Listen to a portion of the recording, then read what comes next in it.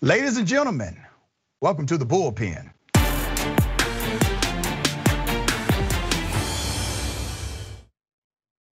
Man, this is going to be interesting. I have a guy I've actually known for a very long time, and he's always said very, very extreme and conservative things. Well, he now has one of the top conservative shows in the city of Atlanta, working for WSB. You can check out his long and extensive bio. But I have on the program conservative talk radio personality, host Word on the Street, Shelley Winter. Shelley, good day. Good day, my brother. Good day. I'm so proud of you, my man. I love you. I love you back, man. And listen, we may get into an argument today. I hope we don't. I hope we're able to have. Oh, we will. We will. I know, man. It's okay. It's okay. We go back. You've been on my radio show. I've had to kick you out of my radio show because I was damn near about to hit you. But I'm glad you're on the show today. Let me bring your attention to something, because I have to start with an almost point of agreement with you. Some months back, you actually had some words about Donald Trump, how he came after Governor Kemp. You did not like how Donald Trump came after the Republican governor of Georgia. And you were known to be a Trump guy. You were known to be generally supportive of Donald Trump. And I'm sure many people in the Trumpite cult, they came against you. I'm just sure of that. But you said that, and then you did something even more extreme, in my opinion, and was very public about it. During the very contentious US Senate election in Georgia, where everyone was biting their nails, trying to figure out, would Ossoff win? Would Warnock win? Would Loeffler win? Or would Perdue win? You, as a conservative commentator and a radio guy, you came out and said that you are actually voting for Dr. Raphael Warnock for the US Senate and voting for John Ossoff for the US Senate.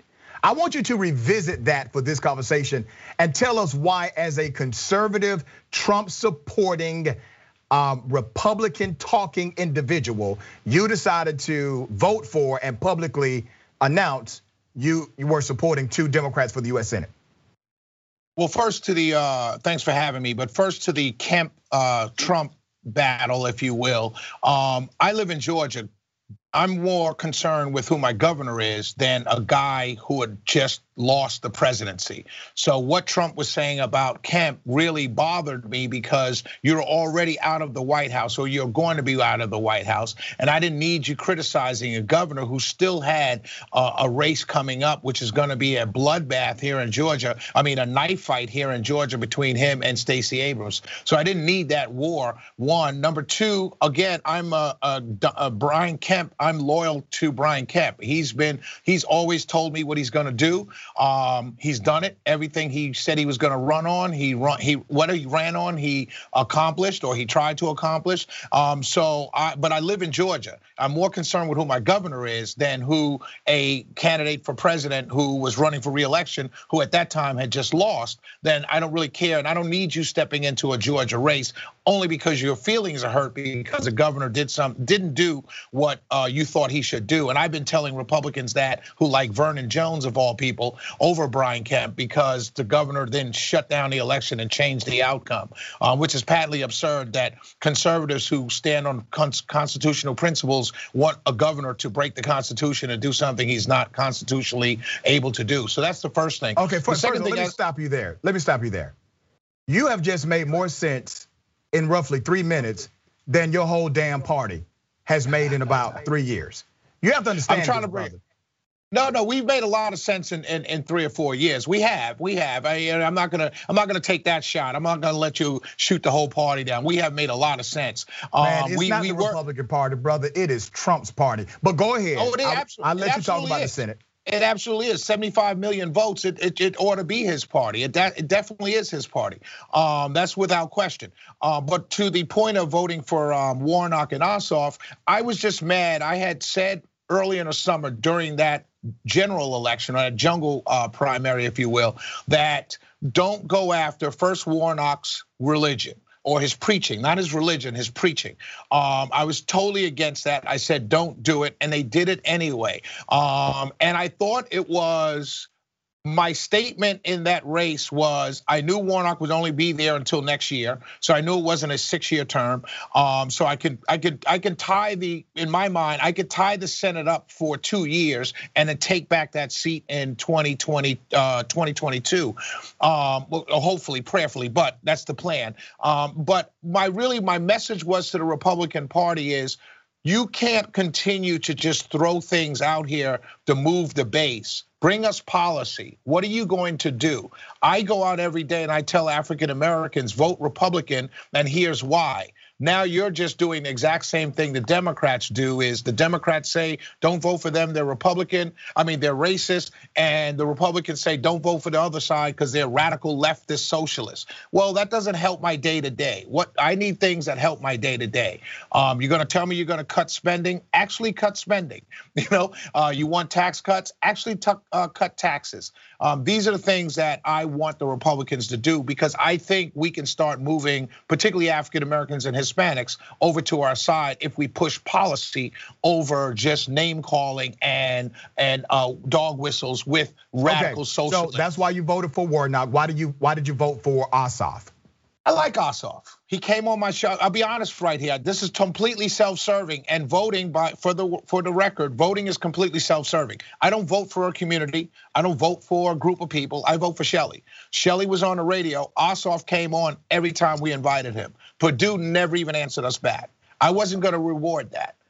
My bread and butter, the way I put food on my table, is by providing content. So when I call a guy to help me provide content and he responds every time to come on, and the guy that I'm supposed to vote for just totally ignores me, I'm gonna make you pay. All right, so let me say this. First of all, I'm actually glad you came out and said, hey, I'm voting for Warnock and I'm voting for Ossoff, okay? It made a lot of news in the state, and you did provide some commentary and also an interview about why you did that. I disagree with your why.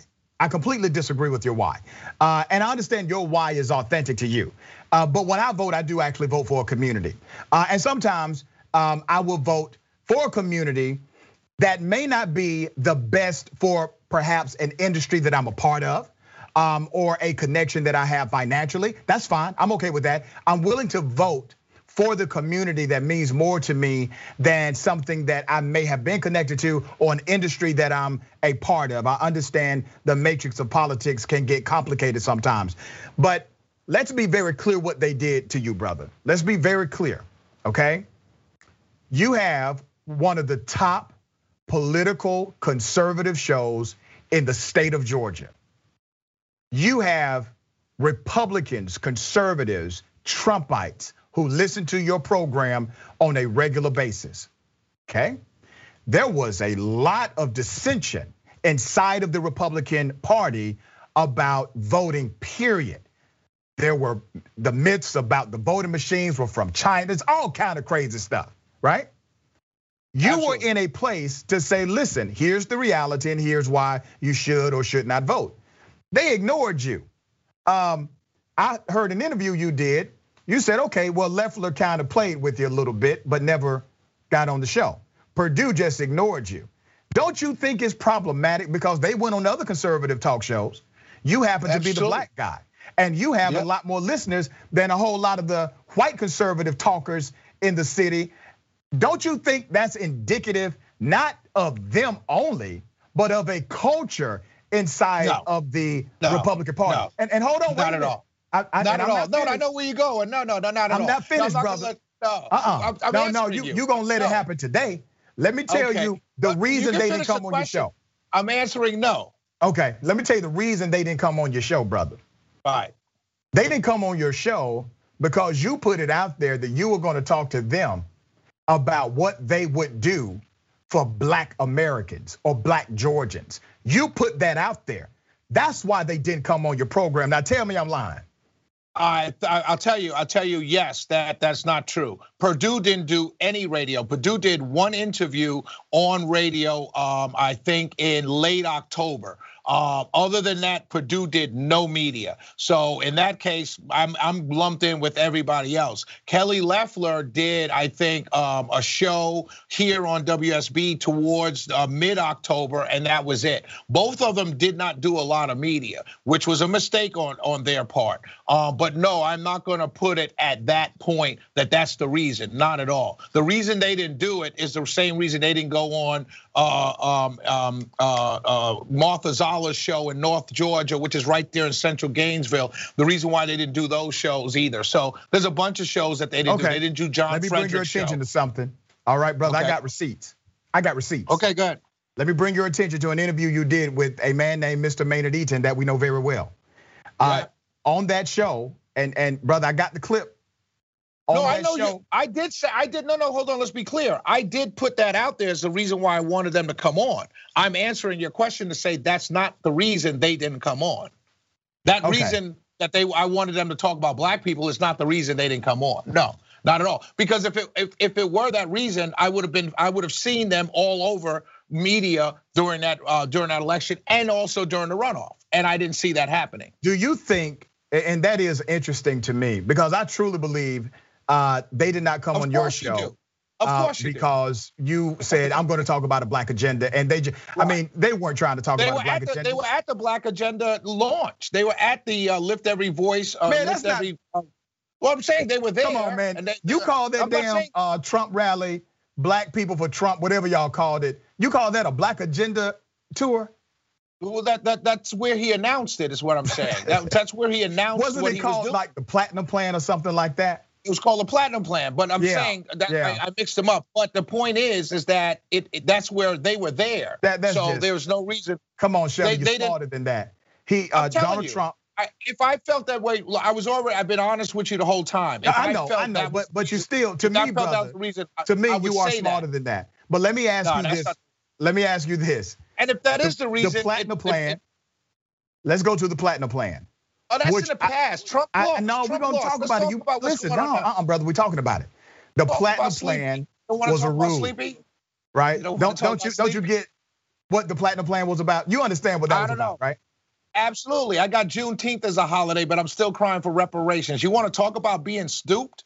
Yeah. Really? You really want to talk about being duped, dog? I mean, I got a federal holiday of a date that affected one state in honesty, and they're calling it a national. Well, hold on. Yeah, I agree with you on that. So, Shelly, I've done this whole commentary. Yeah, and I'm still waiting for reparations. That's right. So, brother, listen to me. Shelly, listen. So I mean, come on. Listen, on this show, we can go back to the guy that lost, so we can talk about the guy that's there. Shelly, on this program, I have already criticized the whole notion of Juneteenth as a holiday, and I'll say very clearly, I don't do what I do every day to send politicians to DC to give me a holiday. Now, it's not a bad thing to have a federal holiday. It is a bad thing if you think that's a win or pushes a policy agenda, because it does not. All right, but remember, the same Republicans that gave you that Juneteenth are the same Republicans that are anti-HR 1, anti the John Lewis Voting Rights Act, anti the George Floyd Policing and Accountability Act. So don't tell me that the Juneteenth holiday is a win. No, I'm not saying it's a win or a loss. I'm just saying don't go back to 2020 of November 2020 and an outreach to Black Americans and say that was the biggest joke, and then tell me now when 95% of Black Americans voted for Joe Biden, that you control the House. And what you got out of it in the first 70 days is Juneteenth as a holiday. I don't even remember Juneteenth being a push for a holiday. Now I know Bob Johnson. It was a push. I'm talking about a push. I'm not talking about a push not a national push. I agree, but it was proposed. I'm talking about it was submitted. It was proposed. It was a push. Absolutely. Let me go back to another. You understand what I mean? I didn't see it on Black Twitter. Man, come on, man. You know I do. Let me go back to a policy issue, because I've heard you talk about the economy of Black people, the ecosystem of our financial reality, right? If that's really your thing, if the economy of Black folks is really your thing as a Republican, I want to read some stats to you about the economy of Black folks, and I want you to respond to these stats. Right. Under Democratic presidents, Black families' incomes grew on an average of $900 a year, but only grew by $142 under Republican presidents. Black unemployment fell by a net of 8% across 26 years of Democratic leadership, but it actually went up a net percentage of 13.7 during the same amount of time as Republican presidencies or during Republican presidencies. Across the years, Democratic leadership, black poverty declined by 23.6 percentage points, but grew by 3 percentage points when Republicans held the White House. Now you can get all of that information from the United States Census Bureau. Right. So can I answer you, Rob? Can I answer you? Well, I know where you're going. Let me pose the question. If economy is your #1 driving political force, is it not time for people like you to consider supporting at least the policies that equate to a more equitable outcome for black folks rather than the policies that do not? Absolutely not. And the fallacy in what you said is, you see where you're a very brilliant man, and I love you to death. You see how you mix up the term Republican president, and then every now and then you threw in Republican leadership? No, sir. Actually, presidents don't. No. I do not want you to. That. No, brother, listen I'm saying. I want to be clear. I'm answering your question. But I want to make sure everyone understands when I say Republican leadership, I am still referring to Republican presidencies. I only changed the terminology so that I would not sound redundant. Go ahead. Okay, no problem. So let me answer your question and not sound redundant. The fact of the matter is, presidents don't write policy. So what you have to do is go back and look at what you're listen to me. It's true. I mean, I have the Constitution. Man, they do push policy, brother. They do. No, they push policy. I said they don't write policy. You tried it again. I didn't say push. They get voted on based on a policy agenda. Come on, Doug. You're gonna ask me to answer your question? Go ahead. What you have to do is go back and look at your census numbers and see what the House, who ran the House when those numbers changed. And what you will find when you do your research, as your fans so happily tell you do all the time, you'll find that under Republican leadership of the House and Senate, African Americans do better economically. Under Republican leadership of House and Senate, because that is where the money is spent and that's where the policies are written. Okay. All the president does is say, I want to do this. Picking out no, that's not all the president does. Come on, Shelly. Okay, let me go ahead and read some other. Let me read some additional stats. He doesn't spend a dime, nor does he write laws. You know that. Thank you for your rebuttal. It's a silly argument to say under Republican. Well, let me go ahead and give you the rest of the argument. Right. Let me go ahead and give you the rest of the argument. Black people do well. Black people do well when their schools work. Let me give you the rest of the argument, sir. You don't have to try to bloviate your way out of this truth that you're about to get. I'm telling you when black. This is what happens when somebody's scared of the rebuttal. You ready? There's no. This is what happens. How do black people do well? Right. Number one, Shelly, do you mind citing the source of your information as it relates to the House and the Senate? I didn't give you that. I said go back and do your research. Well, where did you do your research? I listen to me. Don't do a Mark Lamont Hill. This is what y'all do. No, but wait a minute, brother. Where did you do your research? I gave you the source of mine. You started your argument by saying under Republican presidents, X, Y, and Z happens negatively to African Americans. Correct. Under Democrat president, that's what you said. I'm merely saying back to you that presidents, one, don't spend money, two, don't write policy and sign laws. I mean, they sign laws, they don't write laws. That's what you're gonna do. You just made. I didn't make a proclamation. I'm telling you a constitutional fact, and you know it. What you're trying to do now, we're talking that the president doesn't write laws. Shelley, does it hurt when you do that? Shelley, does it hurt? No, I'm saying does a president write laws? No. Does it hurt when you spend money? No, they don't. You can sidebar this all you want. All right, Shelley, let me go and read you some facts because I know it has to hurt, brother, when you try to pull facts out your ass like that. But here's the reality. Here's the reality, Shelley. They gotta go 3 minutes. They gotta do a show in it.